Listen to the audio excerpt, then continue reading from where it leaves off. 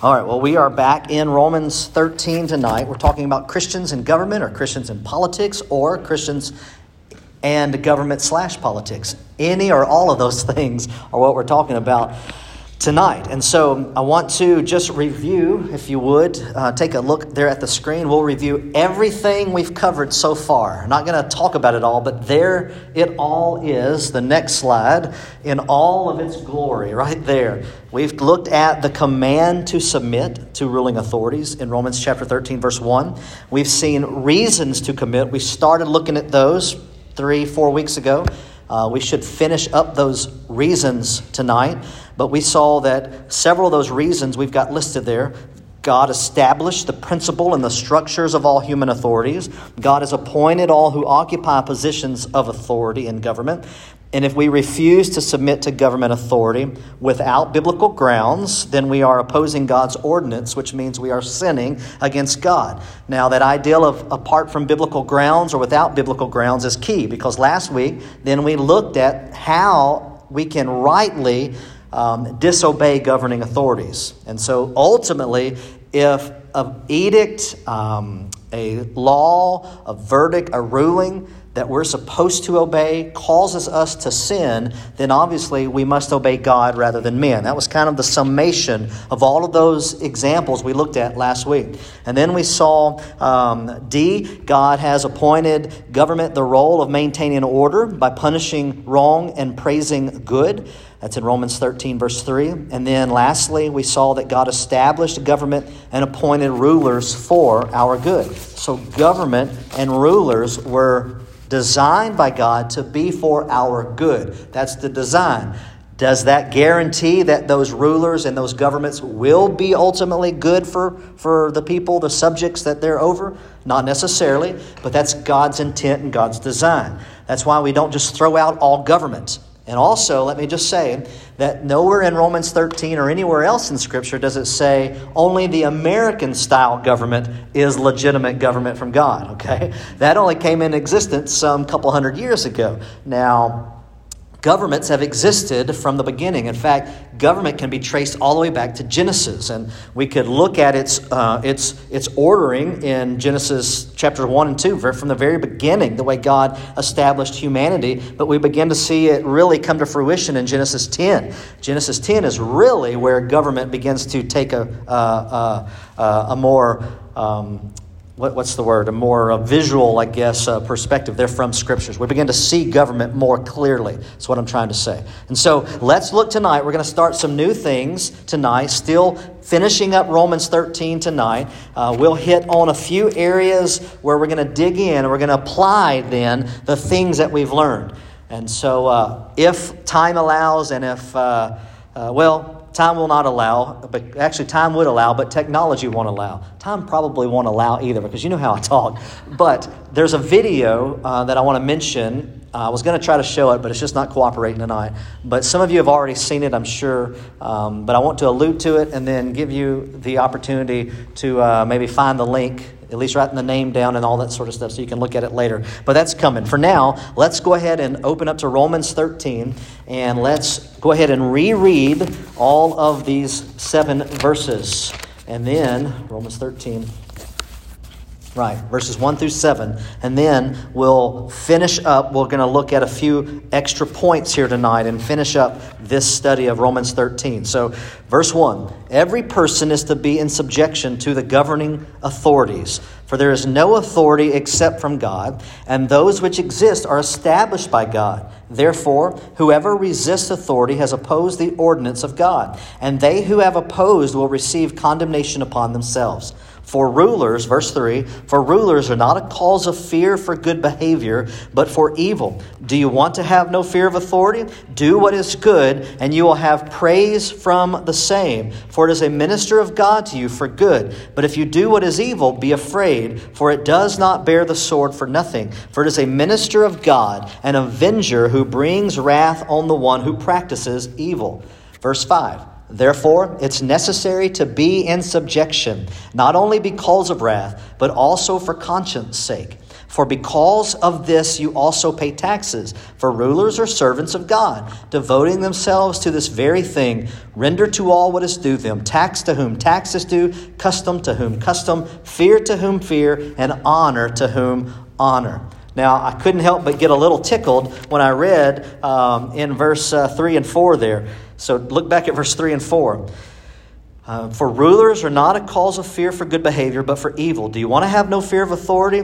Do what is good, and you will have praise for the same. And then in my mind, I thought, here in a second hesitation kind of reading of this, it might say, do what is good, and you will have praise from the same. Or be a really, really, really, really good lawbreaker, like the guy who stole our lawnmower Saturday night, because it looks as if he's getting away clean. He was that good. But don't be like that. That was just the way my twisted mind works. So we've seen these 7 verses, all right? Romans 13. And this follows, as we've already talked about, Romans 1 through 12. And we know in Romans 1 through 12, really Romans 1 through 11, heavy theology, heavy doctrine, this is the kind of stuff we should believe in Christ as Christians. Chapter 12 says, therefore, in view of God's tender mercies, in view of all God's done in saving us and making us His own, this is how we are to live. And we see that throughout the New Testament, especially Paul's writings, that there's doctrine, there's belief, and then there's application. And so I've called it before when we were studying Ephesians. Remember Ephesians 1, 2, and 3 were heavy theology. Ephesians 4, 5, and 6 were walkology. This is how we live. This is how we walk and move and interact. And so chapter 13 comes in part of that application. And so based on God saving us and God remaking us and changing us and our being new creations, then Romans 13 says this is how you respond to government. And again, it's all authorities. And so it's not just the American constitutional republic, which I would say is even not necessarily in practice right now, right? And there's certainly a push to change this into a mob rule type of democracy, or worse, a Marxist or, let's say socialist / Marxist type of regime. But we know that socialism is only Marxism light, right? And so all socialism ultimately leads to the destruction of the country or to Marxism, which then will lead to the destruction of the nation. But I digress. That's for another time. So for tonight, let's go ahead and look at these last few points, if you will. And so they're in Romans 13. We're in verse 4. We're in verse 4, and specifically, we're in verse 4b, like the last part there of verse 4. And here is the point for tonight. This would be point F if you've been following ABCD with those reasons to submit. As he's laid out a number of these things. This one would say that to refuse to submit, you will justly suffer wrath through the government that God has established. Now, a couple key words. Refusing, all right, to submit. So that's a volitional, intentional refusal to submit. You will then justly suffer the wrath of the government. That's God's wrath being exercised temporally here through government. And it's just. Evildoers justly get the due penalty of their evil doing. Does that make sense? To refuse to submit. And so that's why we read there in verse 4. The minister of God, obviously, we looked at this last time, is for good. So the design is good. That doesn't mean that any leader is necessarily a good leader, but the intent and the design of government is good. Right? The Bible would tell us that there's none good, not one. That's why there's no perfect government except for the future rule of Christ here on the earth. There will be no good government, quote unquote, because there are no good, quote unquote, biblically speaking, governors or rulers. We're all fallen, sinful creatures, and therefore we will make fallen, sinful mistakes. And so there will be a perfect government one day. That's that millennial kingdom. I can't wait for it. But he goes on to say here, if you do what is evil, be afraid, for it does not, meaning the government, does not bear the sword for nothing. For it, the government, is a minister of God. The ruling authority is a minister of God. An avenger who brings wrath to the one who practices evil. And I did misspeak there. It's not the government plural or the government entity, that it is the ruler. Whoever that authority is the one who is a minister of God. So to refuse then to obey, unless they call on us to sin, is to refuse God, and therefore we should suffer just wrath from the government. So that's the design of government.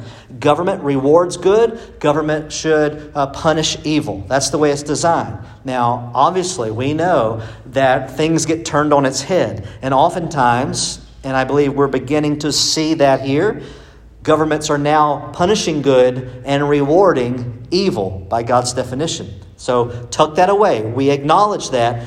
But how do we respond to that? Just hold on to that. We're going to come back to that before the night's done. But that is another reason that we submit, because a refusal to submit will justly bring about the punishment from the government. And here's another reason in verse 5. Verse 5 says, therefore it's necessary to be in subjection, not only because of wrath, but also for conscience sake. So here's the letter G reason. We should obey government because it is right and reflects God's plan for humanity. Romans 13 is God's idea for human authority, human government. Now, I'm speaking of political or government authority here. We know that there are four realms of government four realms of authority that God has given us, right? And we've talked about those before. We're going to come to those again in a minute. But government's one, economy and finance, economy, education is the other realm, and then or employment, I should say, not education, but employment, economy or employment, and then the church, and then the family. So government, economy, employment, church, and then family. Those are the four realms of authority that the Bible speaks about our being under. Okay, and so remember those. We're going to come back to them again in a few moments as well. But here's another reason that we submit in verse 6. So look at verse 6. You realize there are 2 verses left and we'll be done with Romans 13 verses 1 through 7. It's miraculous how quickly we're going through here. But these are very self-explanatory, are they not? I mean, they're telling us the reasons right there. So in verse 6, for instance, for because of this you also pay taxes, for rulers are servants of God, devoting themselves to this very thing. So what's the principle that we see? A principled reason that we submit is because the authorities are God's servants, and they are to be devoted to fulfilling His purposes in society. Now, does that mean that every governing authority is intentionally wanting to serve God and His purposes? Absolutely not. We know that most today are not willfully doing that, and yet by God's sovereign decree, they are in the places of authority that they are in, that they find themselves in. Even wicked rulers God appoints and uses. I know that's odd. I know that doesn't sit well with the masses, but that is what we see in Scripture, is it not? Remember our study we've looked at a few weeks in a row here about Nebuchadnezzar and Daniel. Nebuchadnezzar from Daniel chapter 1 was chosen for the purpose of conquering God's people. An evil, wicked ruler. Remember, he would quarter people by 4 horse-drawn carriages, rip their bodies. I mean, he was a vile, ruthless ruler. And yet God chose Nebuchadnezzar to conquer Jerusalem, capture godly, like Daniel and his buddies, capture godly people and bring them into a wicked society. And God used them for good, not just for their good, but He used them even for the good of that wicked society. That is huge when it comes to our thinking about how we as Christians interact in a wicked government. Our government is becoming increasingly more wicked, is it not? And yet we see precedent after precedent in the Scripture, not president, but precedent of how Christian or how godly people. Now, Daniel, Shadrach, those guys, they were before Christ, so they weren't Christians by that definition, right? They were saved by grace alone through faith alone still, just like Abraham. So this is before the cross, but they are God's people in fellowship with God, and they are responding to a wicked government by still being godly. They didn't sink down to practicing wickedness through their speech or their behavior or anything else. We're going to talk about that in a moment as well. But so they respected the authority that was over them and viewed those authorities as falling under the authority of God. Daniel himself. Daniel spoke the truth still to Nebuchadnezzar when he was a wicked ruler. Daniel basically is the one responsible for bringing him, or he was an instrument. He's not responsible. God does the saving. But God used Daniel to bring Nebuchadnezzar to saving grace, I believe. I think we're going to see Nebuchadnezzar in heaven. I think the testimony that he gives in Daniel chapter 5 just speaks of the fact that he came humbly before God, recognizing that there was no other God except for him. And the things that he said, even writing part of the Bible here. He wrote. That's Nebuchadnezzar who wrote part of Daniel. And so that's a good testimony to the fact that God used Daniel and those others to bring about a changed heart in this wicked ruler. That gives us something to attain to, does it not? How do we live and exist and breathe and move and be a part of a society that's wicked? We do the things we're commissioned to do by Christ. We still honor Christ. And I may very well jump out of 2 Thessalonians this Sunday and talk about that. I'm just really kind of feeling led that way. It fits still with our chapter 2 of 2 Thessalonians, but I think I'm going to take a little trail Sunday and talk about how we live, how we should live in the days that we find ourselves in. I think we've talked about it a lot already, but I think I'm going to just hone in on that this Sunday. So just pray for me that I would make sure that I will honor the Lord and choose what He would have me preach on. And so just throwing that out there. But here are those reasons. And so that one, the authorities are God's servants, all right? So we see that. Now turn to John 19:11, if you would, momentarily. With that ideal in mind, that principle, that reason to submit. The authorities are God's servants devoted to fulfilling His purposes in society. Governments are established by God for God's purposes. And so the authority himself, the authority or herself, that person proper may not want to honor God and fulfill God's purposes. And yet, because God is sovereign, they nonetheless are fulfilling God's purposes. And so, in John 19:11, we see Jesus speaking to this idea, this principle. He is there on trial before Pilate. He's been shuffled around already. There's been a number of mock trials. Illegal trials have already taken place with the religious leaders. And now Jesus is before Pilate. And Pilate's going to ship him off to Herod. And then he's going to come back to Pilate. But this is why he's talking to Pilate there in John 19. And Pilate basically says to him, hey, don't you realize I can set you free? I mean, I'm paraphrasing. That's the quick Kevin version, okay? But he's basically saying, your people, the Jews, they want to kill you. I've got the power to release you. You should probably be pleading your case to me. Because Jesus was just being Jesus. And he was not answering the way Pilate expected or wanted him to answer. Remember when he was accusing him? And so he says, hey, don't you realize I have the power to release you? And Jesus answered in John 19:11, you would have no authority over me unless it had been given you from above. And that's the key. All authority is dispersed from the Lord God. Amen? So a good leader in Washington, great, thank you, God. A bad leader in Washington, thank you, God. I mean, it's still hard to say, I get it. And then we should pray for them. If they're sinful, pray for their salvation. See how we could be an instrument in bringing about their salvation. I mean, that could mean any number of things. Obviously praying, but maybe we need to take a field trip. Maybe we need to go to Washington and try to find a way to get a message. I mean, how burdened are we for the lost? That's something we're going to talk about Sunday, I think. So again, the authority comes from God, and so we should therefore submit. That's part of the line of reasoning that Romans 13 covers, that Paul gives us in Romans chapter 13, verses 1 through 7. Excuse me, my nose is tickle here. My nose is tickled. I'm so glad that went out over Facebook. My nose is tickled. It's itching. That's the word. Did I still say it right? Anyway, just forget it. Anyway, thank you for laughing at me. Yes, that was an at me, not a with me. And that's okay.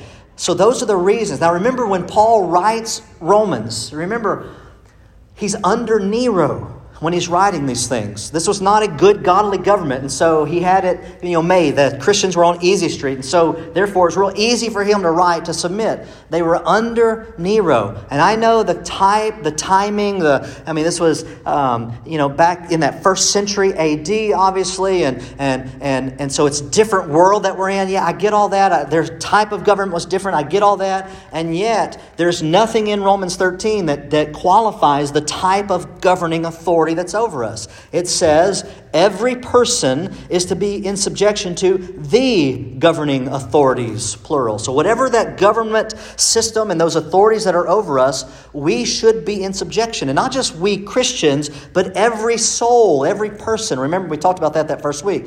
All humanity is to be under governing authorities. Now, how much does all humanity like to be under any authority? About that much, right?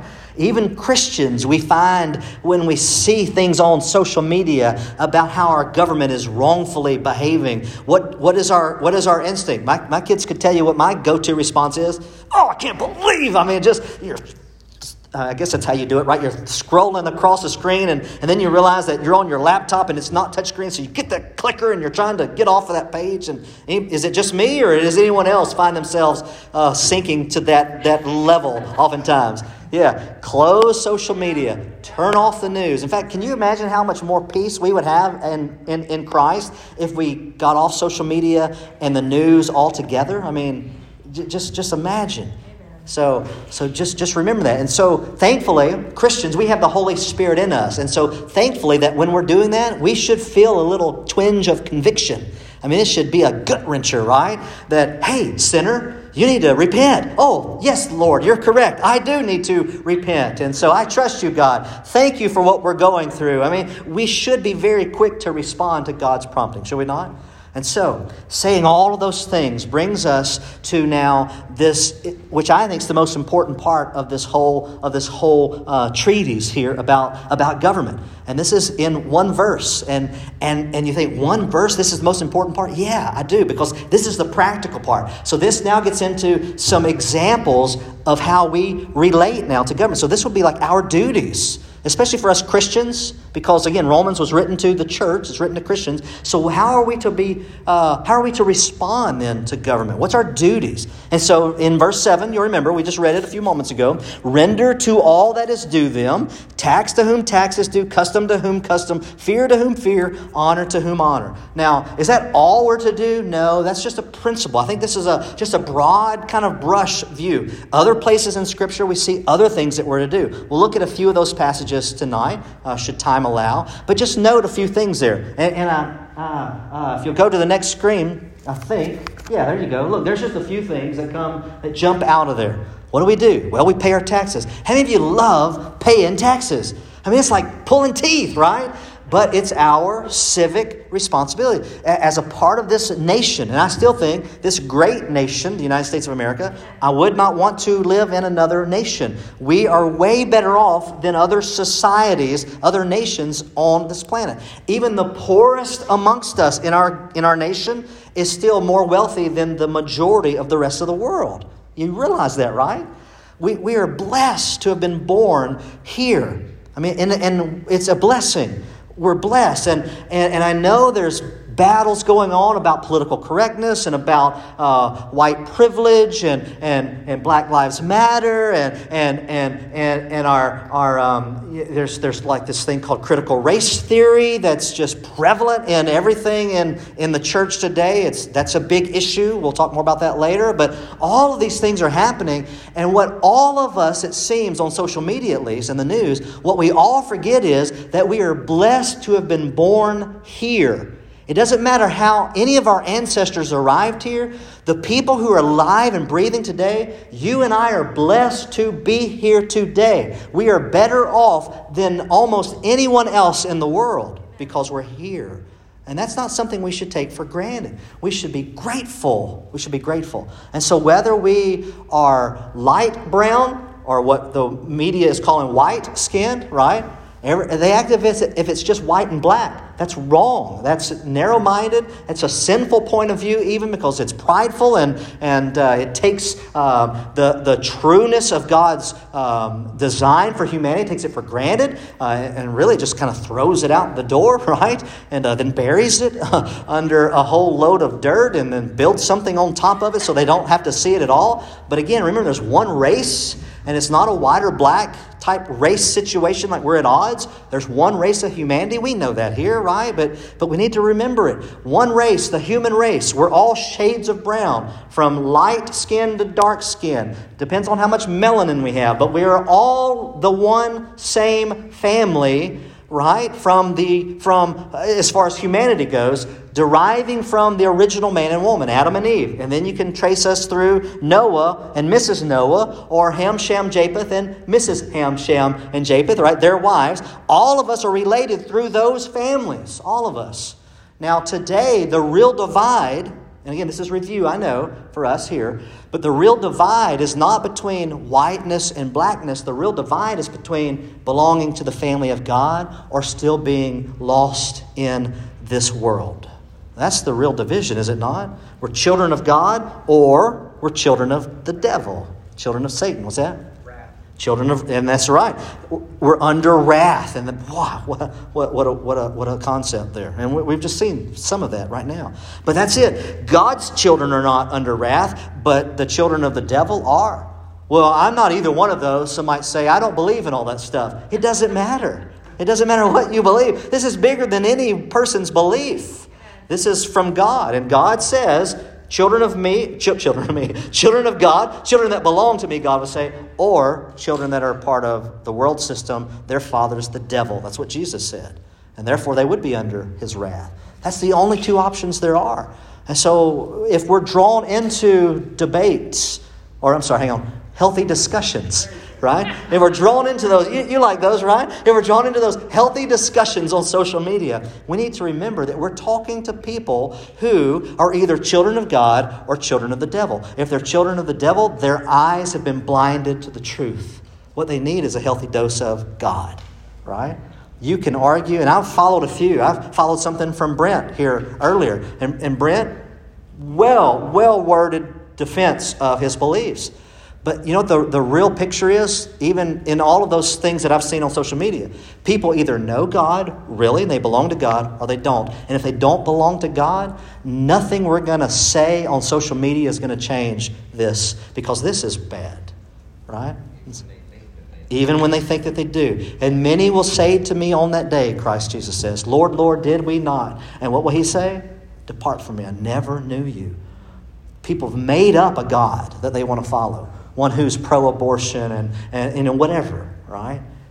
But there's a true God. And so, what do we do here? Let's get back to this. I'm sorry, I'm preaching a whole nother sermon here, but let's get back to this.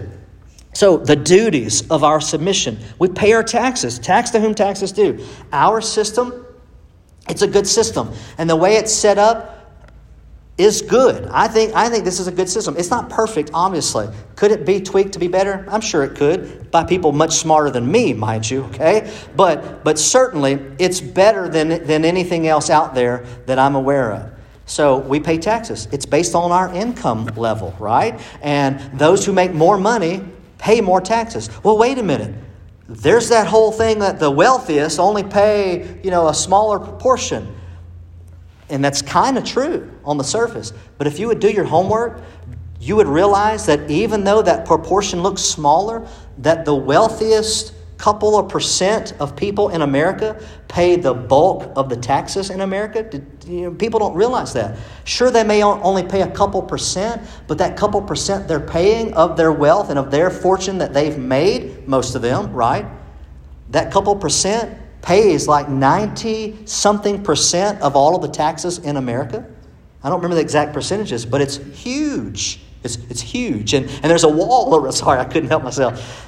I can't do Trump. I was trying. It's going to be huge, and none of y'all are laughing except Heather. Okay, let's just move on. So pay your taxes. It's what we're supposed to do. There it is. That's it. It's going to be huge. And so my kids are embarrassed. They're leaving. They're walking out right now. No, they're not. They're not leaving.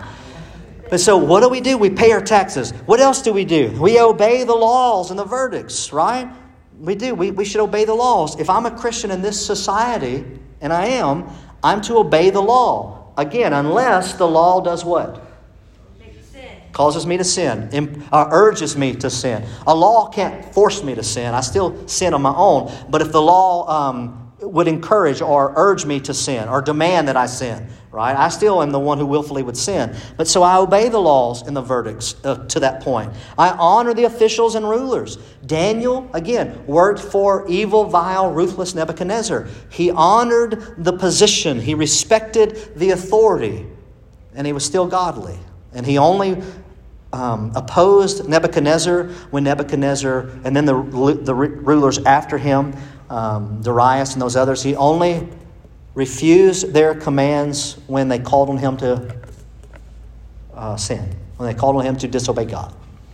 So we obey, we honor those who are in positions of authority. Now, the way our system is set up where the senators and whatnot work forever, personally, I don't like that, but that's the law of the land right now. I would like to see us vote a term limit like the president has a term limit. I think it would be healthy for congressmen and all to have some sort of term limit. Now, maybe it's 10 years or 12 years. I mean, I don't know what would be right, but whatever it would be, everybody's going two. That's probably safest. Again, that's beyond my expertise, but our law right now, the way it's set up is they're in there until the cows come home, it would seem like. And so what do? We need to respect that, or go through the legitimate legal ways that we've been given as parts of this society to do what?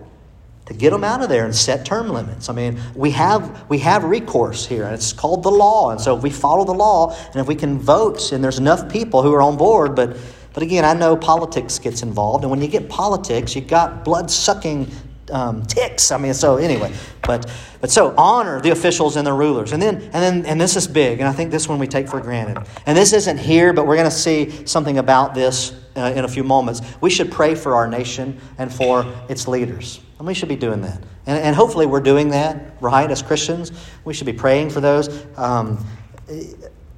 I mean, the first president I remember being cognizant of was Carter. And the only reason I remember Carter, I think I was in like 4th or 5th grade, but I remember Carter, it's like in the 70s. I remember we had Americans held hostage in Iran, if memory serves. Wasn't it Iran?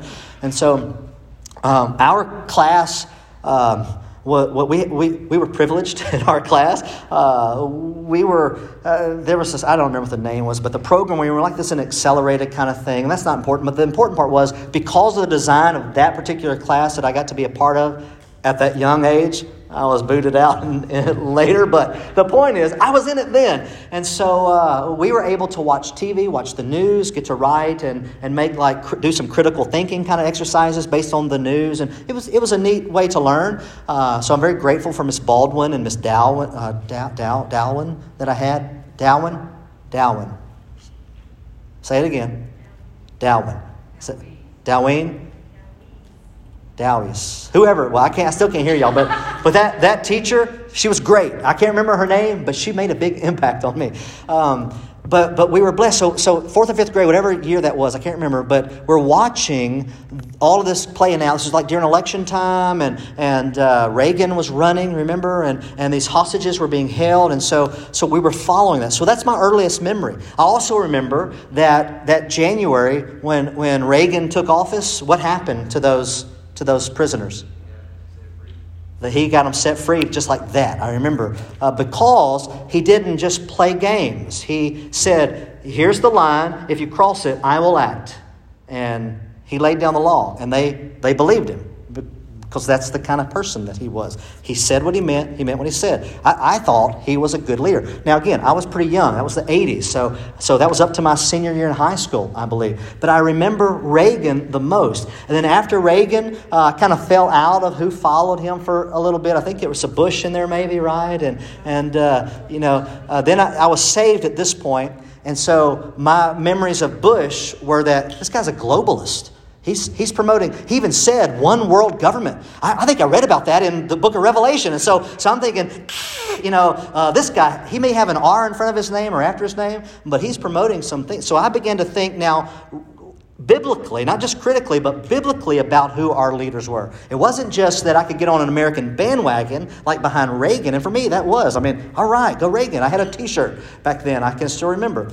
But now I'm thinking, what are these people standing for? Republican, Democrat, it doesn't matter. What do they stand for? Are they godly? Are the things that they're pushing godly things? So I began, as I'm growing and, age now, maturing a little bit, and we're not gonna lie, all right? But just a little bit of maturing. But spiritually growing, knowing the Lord more, reading the Word more, beginning to look at things differently. It's not just a critical examination, it's a biblical examination. And Christian, that's how we should respond, is it not? That's how we should respond. But I can remember when I started praying. I didn't pray for Reagan. I wasn't saved. I didn't even pray for, the first Bush that followed him.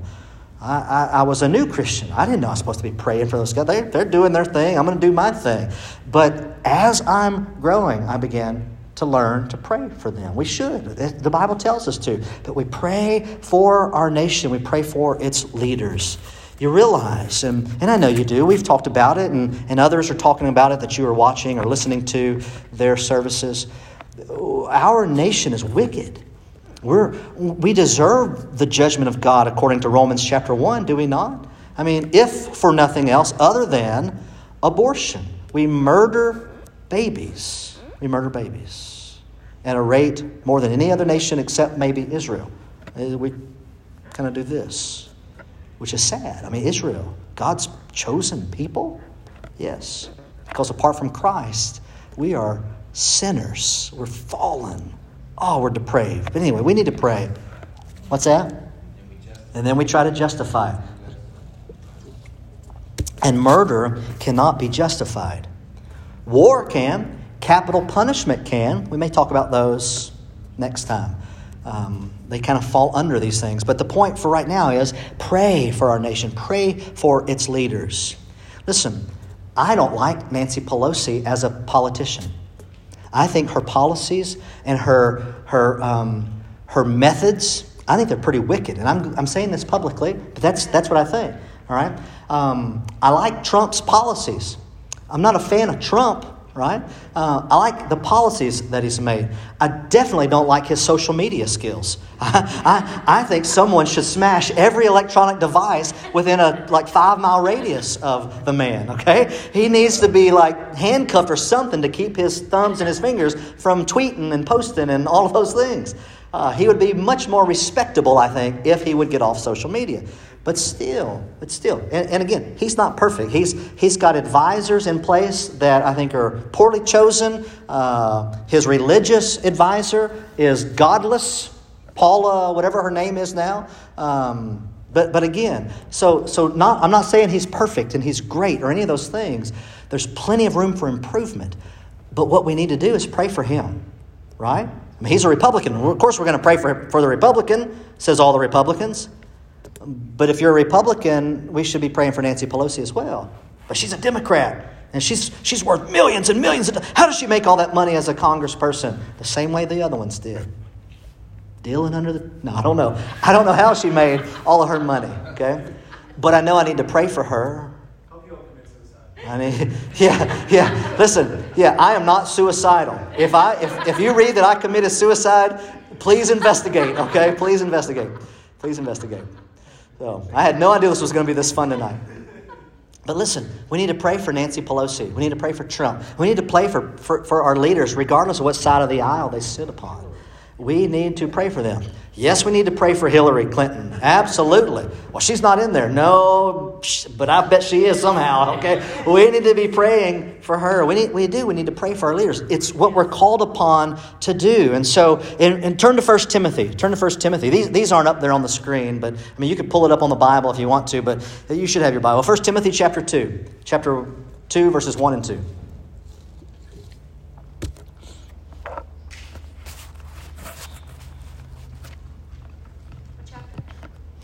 Chapter 2? Yeah, verses 1 and 2. I think I may have said two different chapters here. Chapter 2, first two verses. Chapter 2, verses 1, 2. 2, 1, 2. 1T, 2, 1, 2. First of all then, Paul tells young Timothy, I urge that entreaties and prayers and petitions and thanksgivings be made on behalf of all men, for kings and all who are in authority. Now, we don't have a king, right? But we have all who are in authority over us, so that, and here's the reason, so that we may lead a tranquil and quiet life in all godliness and dignity.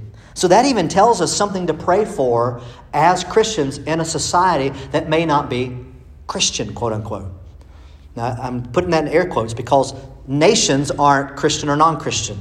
People are Christian or non-Christian, okay? Nations aren't. Nations aren't saved by grace alone, through faith alone, in Christ Jesus alone that way. Jesus redeemed mankind. But anyway, think through this real quick. I urge you to entreat, to pray, to petition, to thanksgive, all of those things. I know I worded that kind of funny. But we're to pray with that mindset for all and all who are in authority. And here's why, or at least to what end? So that we may lead a tranquil and quiet life in all godliness and dignity. So think about that for a second. Let's dissect this. So if I'm praying to that end, so that we may lead, who's the we? Us. And in the context, I'd say the believers, the Christian, the body of Christ. I don't think he's talking about just Paul and Timothy. Hey, pray this way so that you and I can live this way. I don't think that's the aim. But so Christians could live this way, tranquil and quiet life. A tranquil and quiet life sounds better and better the older I get. Oh, man. I mean, I don't know if it was just turning 50 or what during the quarantine, but quiet, I like tranquil. I like the quiet. It's nice. Now, I still got to have some people and interact, but I like that tranquility a lot more. But here, a tranquil and quiet life isn't just the absence of noise and hustle and bustle. It's living well within that society so that we will not be at war amongst us and the leaders and one another. Are we in a tranquil and quiet society right now in America? No. We're being pulled apart from every corner, every angle, pitted against each other based on our social standing or the color of our skin. And don't think that's just coincidental. That's intentional, trying to divide this nation. But it doesn't change how we pray. So we're praying that we could live tranquil and quiet life. So thinking about praying to this end, to have a tranquil and quiet life, and in light of the situation that we're in now in America, what's some specifics that we could pray? Give me some examples. Those are great. Now the next one, say it a little louder, okay? What's some examples? Yes, ma'am. For they know not what they're doing. Forgive them, for they know not what they're doing. That's good. That's good. And with that, we should also be praying, forgive me, for I know not what I do sometimes, right? I mean, so what else? That's good, though. Pray that their eyes would be open to the truth, that they would no longer be deceived. Yes, that's great. And what? That the truth would be recognized, highly recognized. That's good. I like praying with adjectives. That's really good. For real. Pray that they would be saved. That's right. And that should be the big thing for us as Christians. Pray that God would save them. Pray. And I know many of them, and I think Brent mentioned this earlier, many of them, even in Washington, believe that they're saved.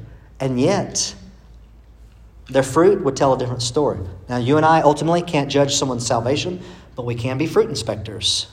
And if there's no fruit, there's no root, right? No fruit over a long period of time. No fruit as a pattern, as a lifestyle. Then there's no root of salvation in their life. That's what we would come to believe. But again, ultimately, God's the one who judges their soul. But we can absolutely pray for them. What else? How else? In light of this leading tranquil and quiet life, what could we pray for? I want to hit on that again. Listen, in light of a tranquil and quiet life, in a society today where there is no tranquility, how can we specifically pray right now? Okay, that we would be a light to the rest of the world. That's good. There's still something else I'm fishing for. All of these are good. Huh? Pray for it. Pray for what? Peace. Pray for peace and pray for tranquility. Now you're getting closer, and that's good. I feel like I'm in the right direction. You are. And so we'll pray, obviously pray for the kingdom. That's truly when, again, that perfect government will be established. That's right. But we're here now, and Jesus' kingdom is still out there. It hasn't come here yet. and we've got race wars. I'm throwing some really obvious hints, I thought. I mean, we've got all of this race war going on, so we could pray for... Yes, pray for His coming. Pray for them. To make them stop. Huh? Patience, Well- acceptance, and tolerance. Sure, pray for patience, yes. And what else? Tolerance. Tolerance. What do y'all mean by tolerance? I don't want to tolerate evil, so... But what do y'all mean by tolerance? Maybe I'm looking at it wrong. Protesters learn what to protest, that they become more peaceful in what they work together. Okay, here we go. So I think, were you saying unity back there, mouthing it? Yeah. So all right. So how can we have unity with people who are not believers? Tell them about Jesus. Okay. So all these things are related. I mean, they really are. They need to be saved. We need to be saved, and then there can be some unity. But apart from that, we can pray for peace. Pray that their eyes would be open to the truth, right? I mean, those are good things. Those are all good things. Pray that people would come to realize that Charles Darwin and those before and after him did not establish how many races there were, but that God established. I mean, you see, there's some specifics here. If that racism is an issue, pray that even that you and I would have the opportunity to share the truth about how there's only one race of humanity. That God created us as a human being. That's an important thing. What else?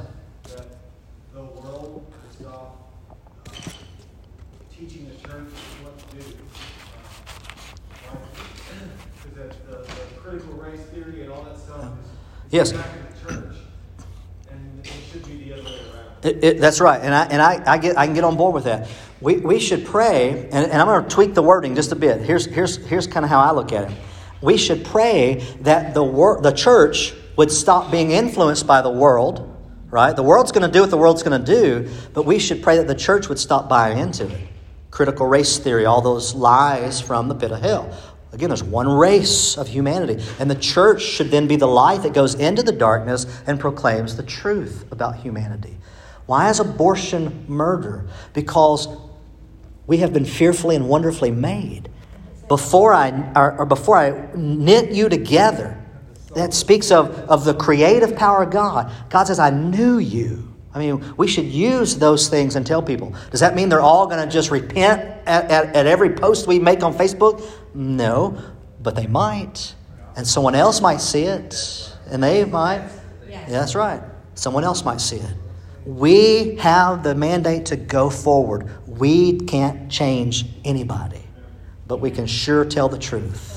And we better tell the truth and pray. So all that. So we're praying that their eyes will be open and all these other things y'all said. All good things. They are all good things. So look at Jeremiah 29:7. In fact, for time's sake, why don't you just jot it down and I'll read it here to you. Jeremiah 29:7 says, "Seek the welfare of the city where I have sent you into exile, and pray to the Lord on its behalf," meaning on behalf of the city. For in its welfare you will have welfare.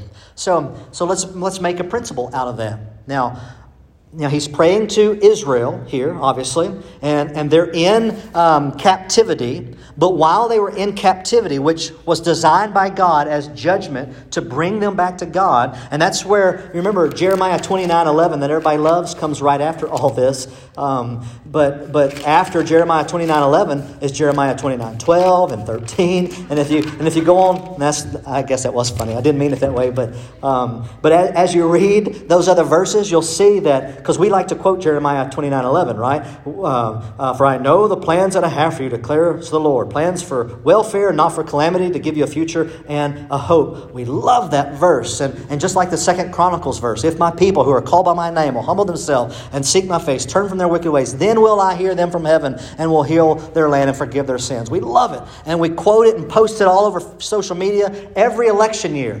But in context, the promise, rather, was given to Israel in captivity, in Babylonian captivity.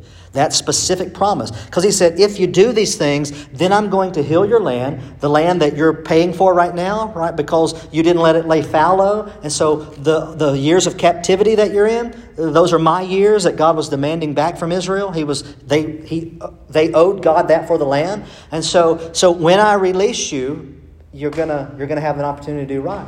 So I'll bless you. You follow me, I'm going to bless you. All those things, I'm going to have welfare for you, not calamity. And then it goes on to say, if you keep reading the chapter there, it goes on to say, but if you don't repent, if you don't do what is right, if you don't follow my word, then you will pay the price for your disobedience. And so no election year do we hear people posting the rest of those verses on social media, do we? It's only the good. But the principle, however, hold on, let me finish this thought. The principle we can take from verses like this, though, are good and are applicable, I should say. Now, are we guaranteed every election year that if we seek God's face, He'll give us the perfect godly leader? The principle is, though, that we should still seek God's face, right? We seek God's face. And in Jeremiah 29:7, the principle is that we pray for good for the civilization, the society that we're in.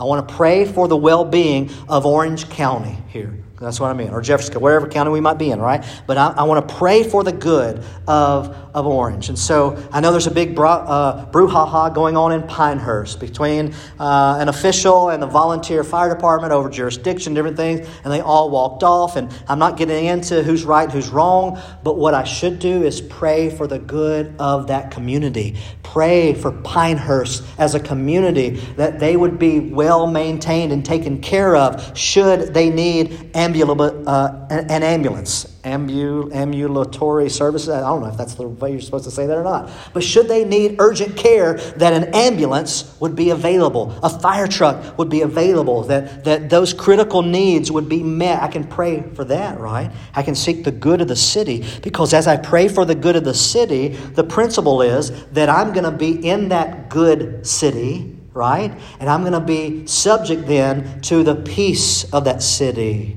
All those things we talked about earlier. So that's the end that we're praying for. And so, is it about that? It was about that welfare is a government welfare. No, that's right. And that's a good point. Pray for the welfare of the city. That's not for the welfare system that we've set up here in America, that everyone lives off the government. The government was not made to be the provider economically of its civilization, of its constituents. Government, by God's design, is different, right? The protection, the safety, securing borders. That is a bigger biblical principle than people want to admit today. But the securing of a nation's borders is mandated by God.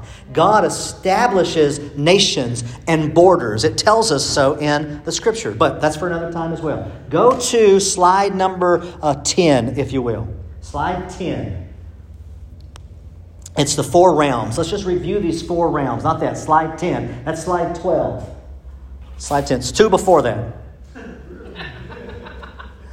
I'm on tonight. I don't know what the deal is. You can just hit 10, enter, and it should go to it. Right? Okay, after that. 1 after that. That's 9. There we go. All right. There we go. So, way to go, y'all. All right. They were, I guess, switching them over got them out of order. But thank you. We were having trouble getting them over there. But remember these realms of authority that we were talking about? Just about for the last, 5 weeks now. We've come back to them. Now, what happens when any of these areas steps out of its God-mandated role? For instance, the government and the church. And PJ already revealed another slide. We'll talk about it another time because we don't have time tonight. But what's the role in the interaction between church and state? It doesn't matter necessarily what our government says. Ultimately, what it ultimately matters is what God has said about those things. And then, without sinning, we should abide by our government's mandates of those things, obviously. But what happens when the government tries to tell the church how or whether or not they can worship God? Is the government within its realm of authority to do that? And so if it's out of its realm of authority, say that again? State-run religion. It becomes a state-run religion, and we're gonna talk more about that later too. But if it's out of its realm of authority, is it right or wrong for then a Christian to rebel and go against the government in that particular situation, whatever it might be? We're Protestants, right? We're natural-born rebels. That's right. Okay, we protest, but do you see what I'm getting at here? Each of these realms of authority has been godly designed by God. I'm trying to choose my words better here. They've been specifically, perfectly designed by God to operate in a specific, exact way.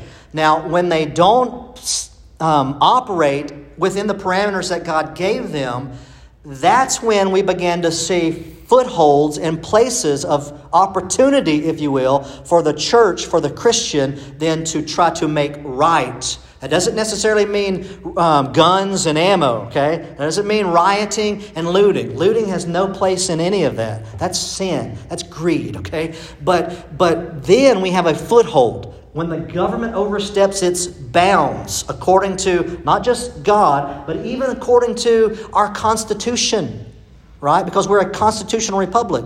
Then we have not only the right to say something and to oppose it, but I would say, Christian, you and I have the responsibility to do so. Because we're here now for such a time as this. This is the day in which we find ourselves living, and we should seek the good for the society that we're in. And that would mean that we want to help these realms of help. We want to see to it and pray that the realms of authority over us would operate the way God designed them. Now, obviously, no one is never going to be perfect until Jesus comes back, right?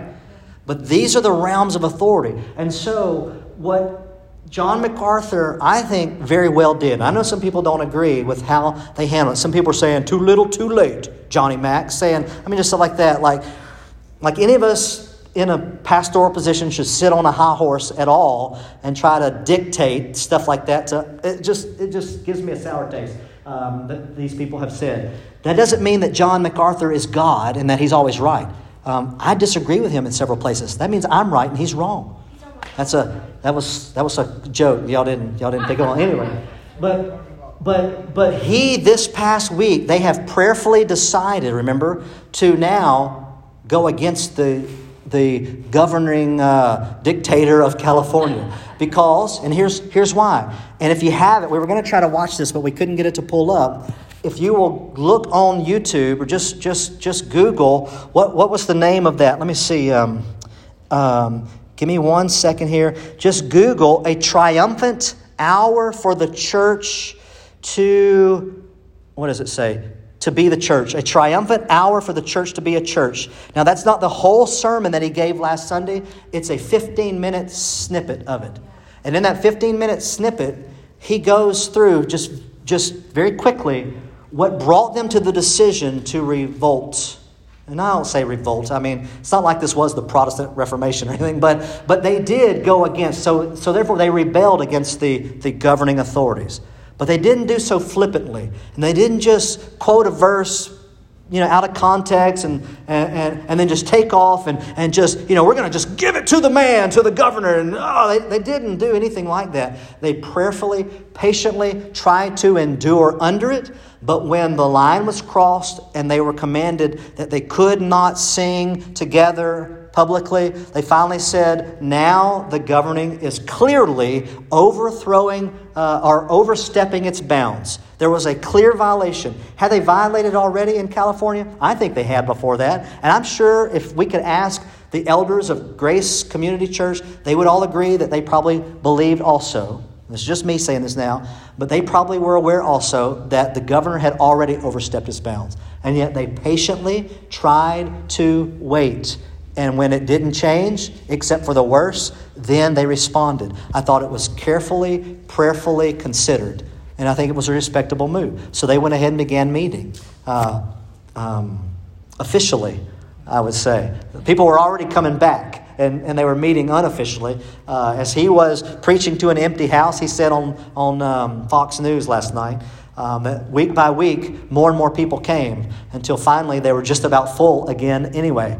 And so it brought them to the place where they saw government getting out of its bounds of authority and into the church's realm of authority, and therefore he spoke up. And that's what we should do. When the government steps out of its role, we have to say something. When the church steps out of her role, we have to say something. Same with employment. Family, we have to stick within the roles. Now, again, there's a whole lot more we could say. We're out of time tonight. What I think we're going to do now next week, let me just say next week, 63 or 4 of us will be at camp. Okay? And so, and if you're watching and you're still wanting to go, we're at capacity in order to be able to properly separate in our sleeping quarters. So we're done. All right, we're done.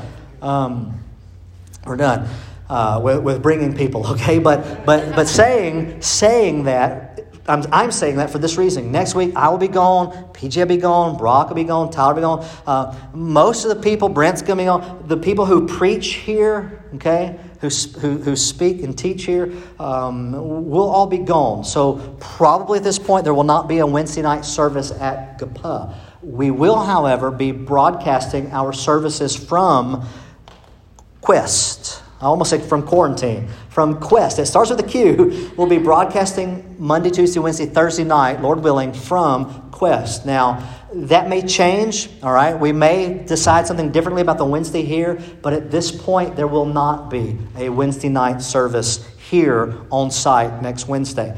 But when we come back the following Wednesday, we're gonna talk about a few other things here, I think. I want us to talk about the church and the state. And PJ threw up there momentarily. Hopefully, it'll still be a surprise to you, or at least, all right, you didn't read it. Okay, good. But I want us to talk about the church and the state. What are the realms of authority that the church has versus the state, and the state has versus the church? And then let's talk about when the church and state were merged together, and the detriment of that, and how it derailed the church. And then, even during the Protestant Reformation, how the Reformers had still been derailed theologically concerning the church and the state. And how even with how wonderful the Westminster Confession is, they still have a poor, improper, I believe, unbiblical view of the church and state and their roles. And then we'll even see how that leads into an improper view today and is helping to build a one world kingdom, a one world religion, one world economy, all of those things, how that misrepresentation and that misunderstanding of church and state are leading to an Antichrist system. Now, I know that's a whole lot, but that in the week after next, when we come back, that's where we're going to hit, okay? And so that may sound like a whole lot of theory, but I want you to understand that this is going to be the most practical part. The next week, when we come back, will be the most practical part of all of this. This is where the rubber hits the road. Now, I know we've been kind of applying these things. Even tonight, we made application. We've been applying these things as we go. But when we begin to see how the church and state are out of their bounds, we're going to see how it really affects us. And how, A, how it should be, and then B, how we respond, even when it's not how it should be. So all that's coming. Does that make sense? Clear as mud, right? Clear as mud. And so any questions then, or comments, or thoughts about anything we've covered tonight up to this point? I think, that's all. That's really all we have time for. We're out of time here. Out of time. So you know what the answer? Yes, sir. You did good. All right, well, thank you. You know the answer to our government problem, the answer to our societal problems, the answer to racism, right? Critical race theory, economic diversity, all of the things that we're throwing out there pointing to as the problems. The problem is sin. That's the ultimate reality. The problem is sin. All of those other things are symptoms of our true problem. What we need is what we have discussed the last few weeks from Ezekiel 36:26. We need God to give us a new heart and a new spirit, right? He needs to take our heart of stone. So that's something else we can pray for. God, take Nancy Pelosi's heart of stone, or whoever. I'm just using that for example. But take their heart of stone. Give them a pliable heart, a heart of flesh. And while we're at it, God, please soften my heart. Because if you're like me, when I start looking too much into politics, my heart begins to get hard. It does. And that's not right. So we need to pray that our hearts would be softened to the reality that those people are not our enemies. Those systems are, those beliefs are, and their father, Satan, absolutely is. I don't say that to be ugly about them. But again, there's two classes of people, the saved and the non-saved. Children of God, children of wrath, children of Satan. And we should pray for their salvation, that they would get a new heart. So let's pray. Father, we thank you for this study.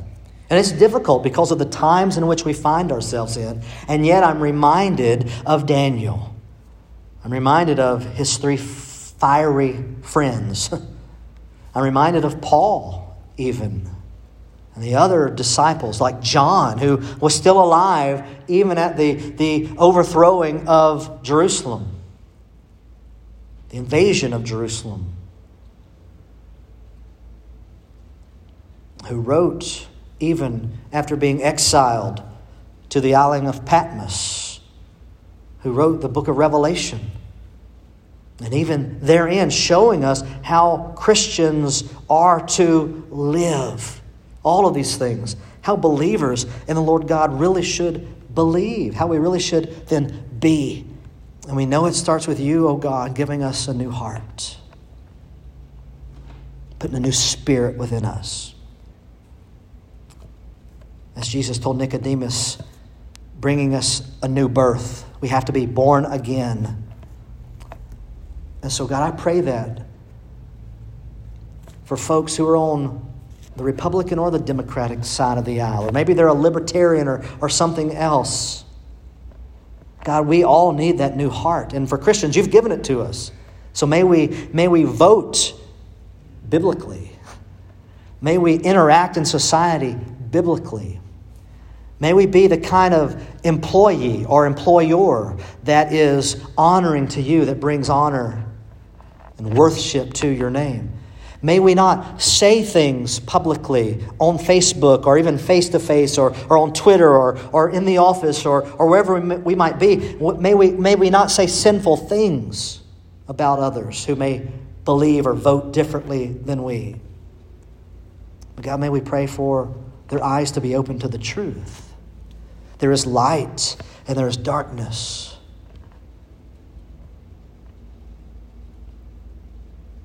All of those other things we've talked about tonight.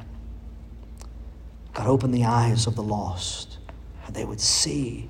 Give them that new heart, new spirit, that they would believe and live and have their being in you, Father God.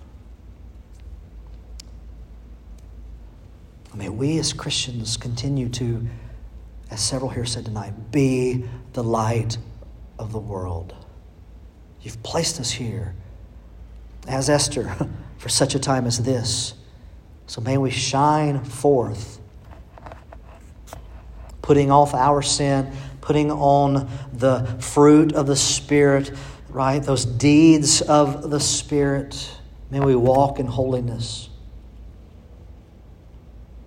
Oh God, for your glory, we pray. In Christ Jesus' holy name. Amen.